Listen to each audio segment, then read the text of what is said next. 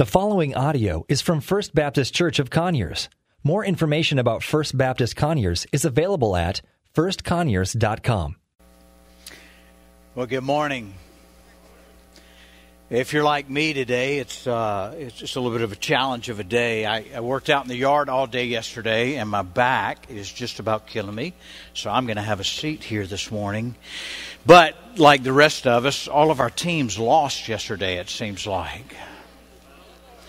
Yeah, the Braves lost last night. Auburn lost. Can I hear an amen to that? Georgia Bulldogs lost. Yeah. I'm not even going to mention Georgia Tech, Steve. Now, here's the thing about that. Some today are wanting to use that as a reason. You're a victim, it seems, because your team lost. You know, I thought about that. We have become such a culture of victimhood, haven't we?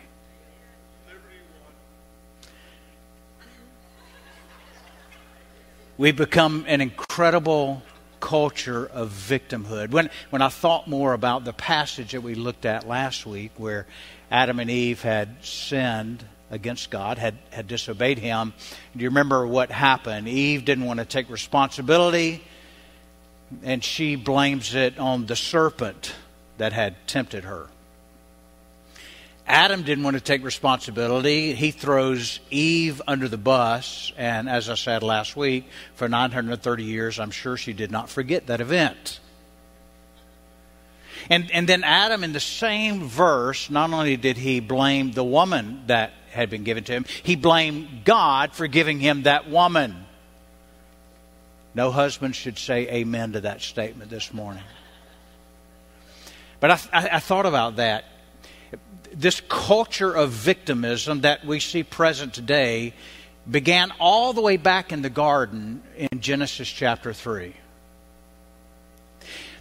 It seems to be that it's prevalent that we want to hold on to things that seem to have happened or may have happened and quite frankly did happen in many of our lives beforehand.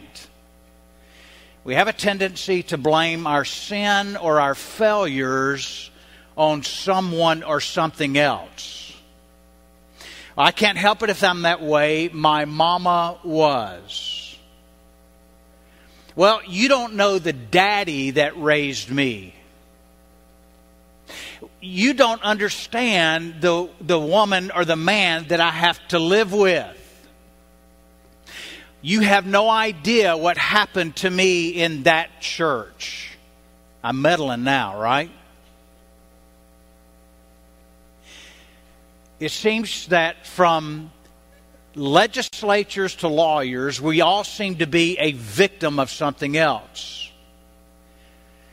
From the CEO to the assembly line worker, we always want to blame our failures or our sins on someone else. From theologians even to presidents, it's always somebody else's fault. And I'm just a victim of what they did. Am I getting it right in the culture today?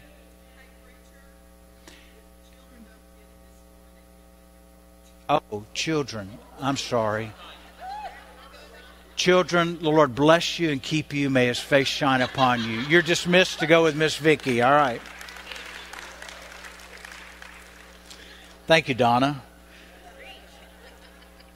I thought we had a Pentecostal in the crowd this morning. Here it is when Adam and Eve disobeyed God in an instant, in the bat of an eye. We can even begin to see the indications of sin where they immediately go to play the blame game and cause someone else to be the cause and the reason for their sin. They had not known this thing of sin prior to disobeying God. And instantaneously they began to die physically and they died spiritually immediately. All of that blessed fellowship that they had with God in the garden had now been broken. And it seems as though since that time forward, not only were their relationships with each other strained, but now their relationship with God had been severed and they're cut off in that. And from that day, we see all of the course of history playing that out.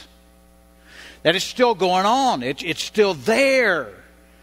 It's been that way throughout the course of history until that day that Christ, God himself, went to the cross to bear our sins and the punishment and the payment for our sins and the consequences of our sins when he shed his blood on the cross. You see, when I think about a victim culture, the cause of our victimhood is because of the sin and our failure to want to acknowledge our sin or our own failures. And the one that did not deserve to be a victim at all was Jesus, and he was the greatest victim of all of history because on him were placed our sins where there was no cause or where there's no reason that he would have. But he voluntarily became a victim for you and I on the cross. Can you thank him for that?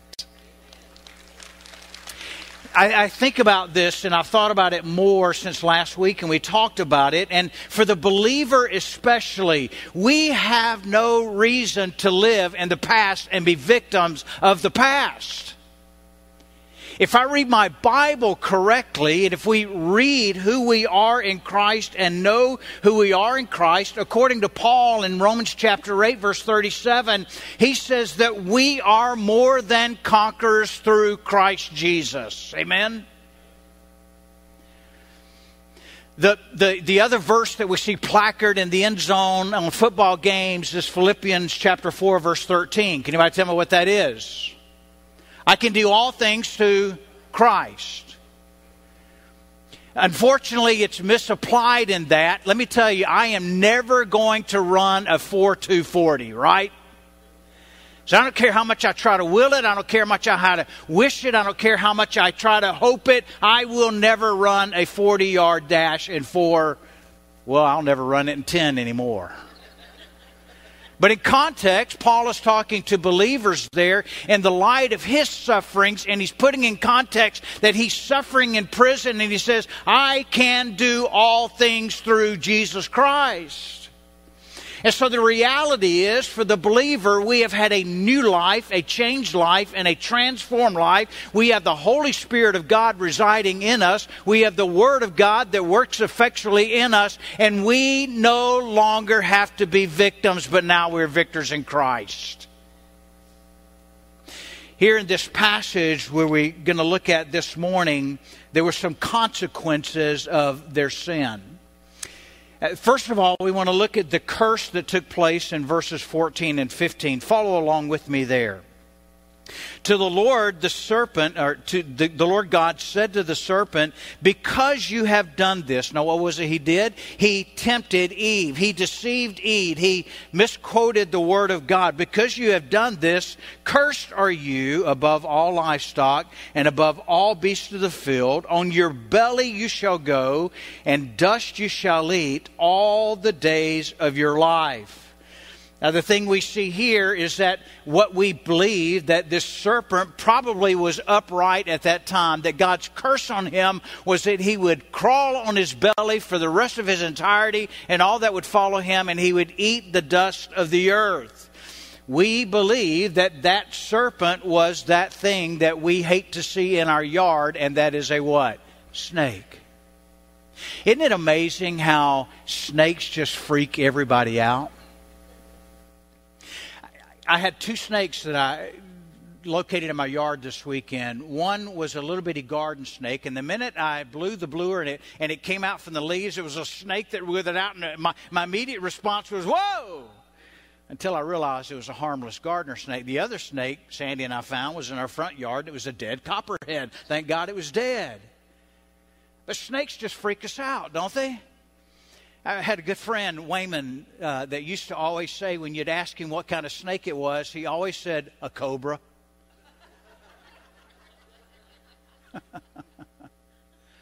But he cursed him. But the greatest curse that comes from this is the curse that God pronounced on Satan because of what he had done to humanity. Not only to humanity, but to God himself. Look what he says in verse 15. He says, I will put enmity between you and the woman, and between your offspring and her offspring. In other words, there will be enmity between your offspring, those who are children of the devil. Jesus made it very clear that some are children of the devil, right? You're either one or the other. You're a child of God or you're a child of Satan. No in between, right?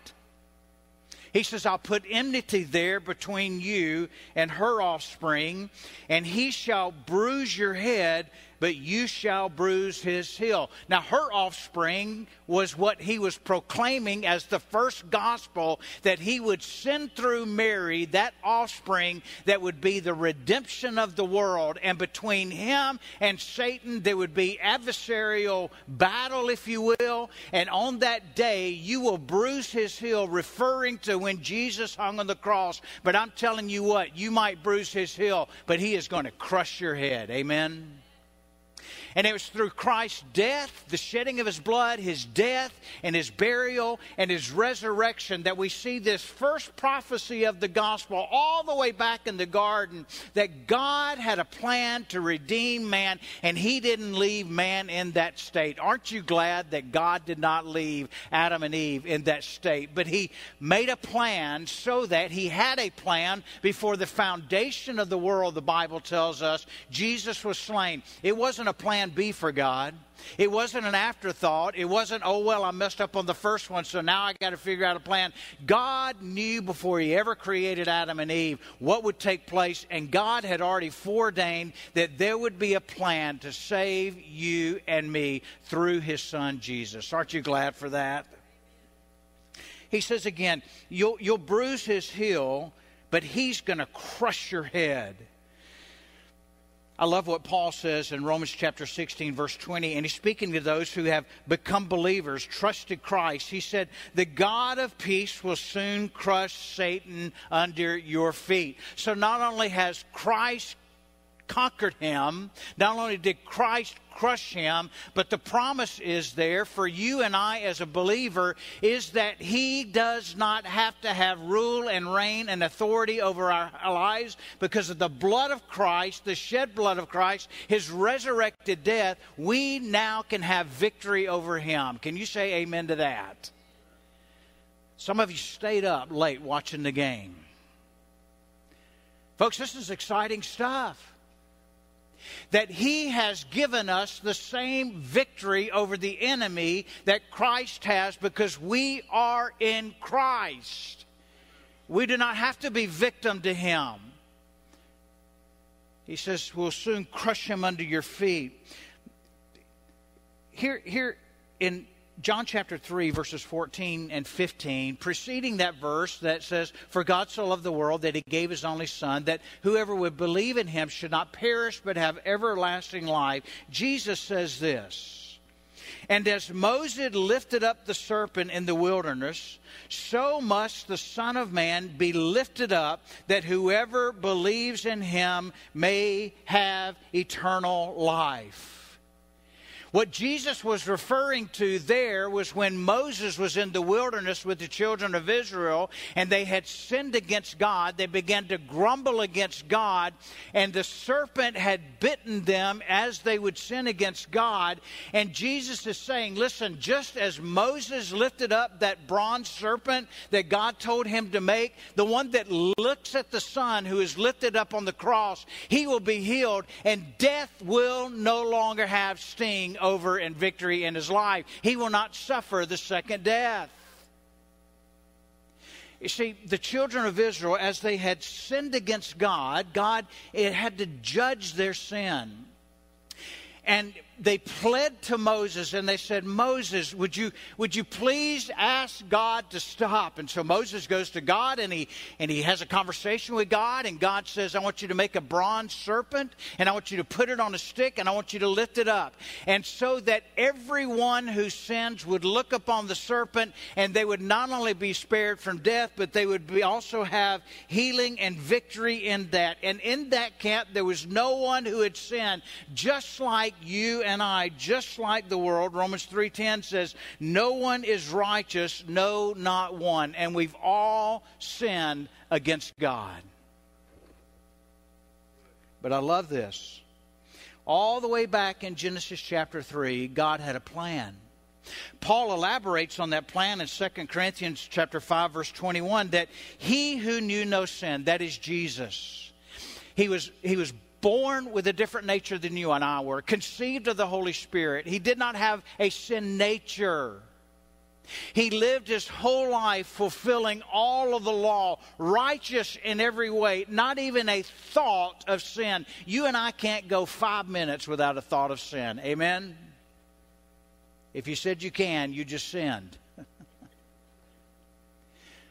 But foreshadowing that, he who knew no sin became sin for us.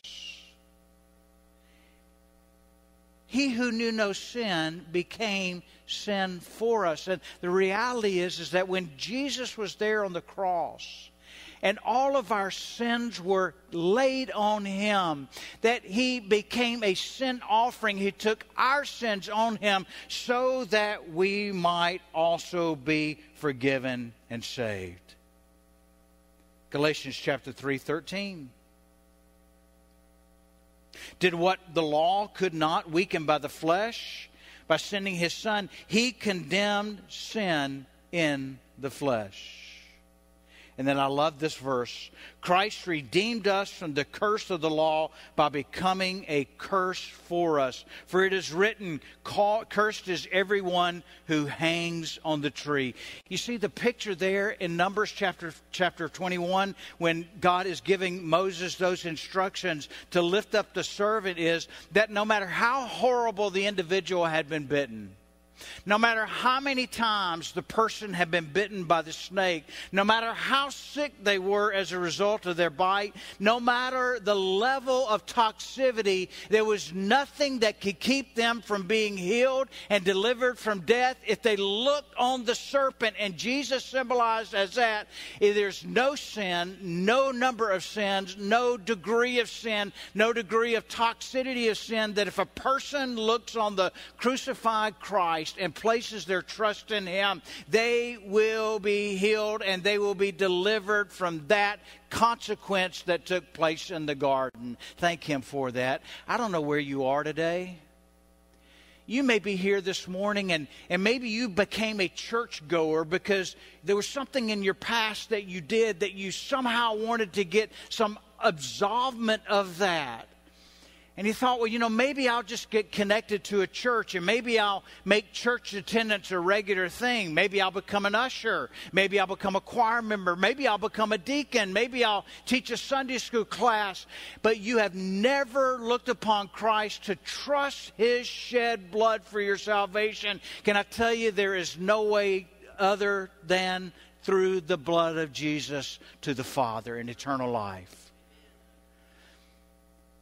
No matter what that thing is that you may have done in the past, God, by his grace and his mercy, will save you if you look upon Jesus and trust what he has done for your salvation. You see, the opportunity for salvation was there in the desert, just as the opportunity for salvation is here for everyone. Why? Because of the blood of Jesus.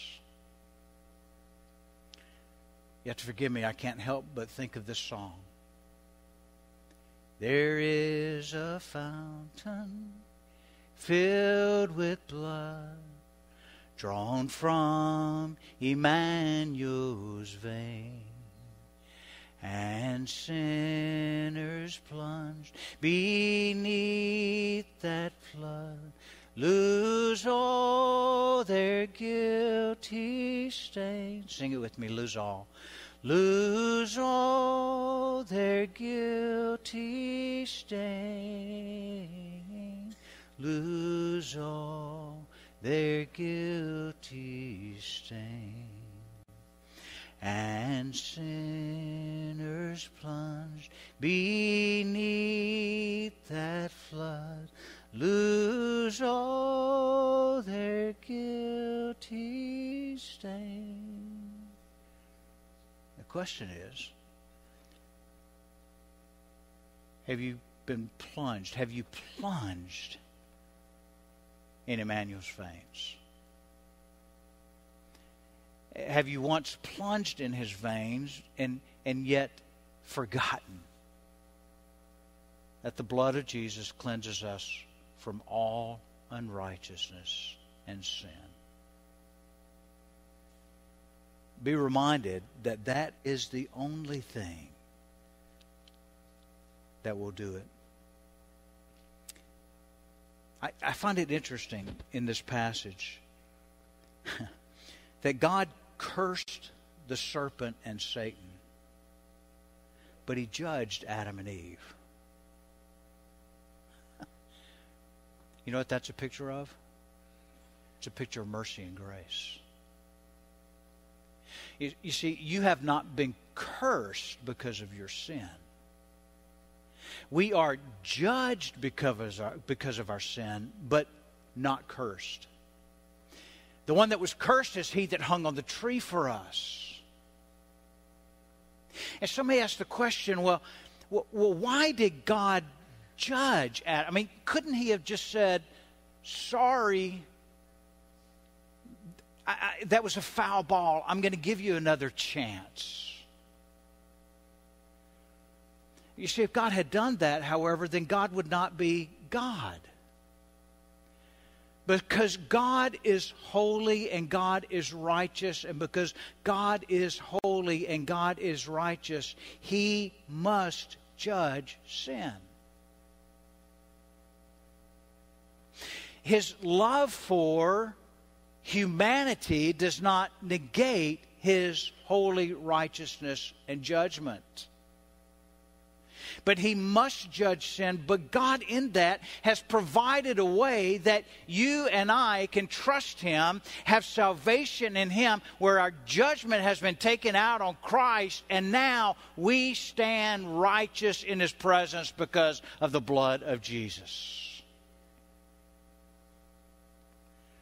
Let's look at His judgments. However, though, there were consequences to His sins. Look at verses 16 and 19. He says to Eve first, he says to the woman, he said, I will surely multiply your pain in childbearing. In childbearing you shall bring forth children. And all the mothers said, Amen. It would be a constant reminder, if you will. And not only in that childbearing, the child coming, but in the pregnancy there would be anguish and misery as well. Can I say in parentheses, though, having had a wife that's had 2 children, I suffer some of the consequences of that too. Right? I just got myself in trouble. But that leads us to the last part of the verse. He says, now to the woman, your desire shall be for your husband, and he shall rule over you. You see, that was not the intention before sin. And I think that is where we get this ongoing age thing that we call the battle between the sexes, right? There's that thing that goes there. And the reason for that goes all the way back here to the garden. There's no amount of legislation that's going to change that. There's no amount of man-made equality that's going to that can change that. That is ingrained as a part of the judgment. Only until Jesus returns will that be rectified. Amen? He goes on here to Adam now. To Eve, he has given that. But let me point out one other thing. But even in his judgment to Eve, there is grace that's displayed, because he tells her, you'll bear children, and the one that is my hope of promise of redemption, it's going to come through your line, Eve. And so there is that giving and there's that hope in that. And can I say that there is always hope and there's always grace in the judgments of God. And to Adam he said, because you've listened to the voice of your wife and have eaten of the tree of which I commanded you, you shall not eat of it.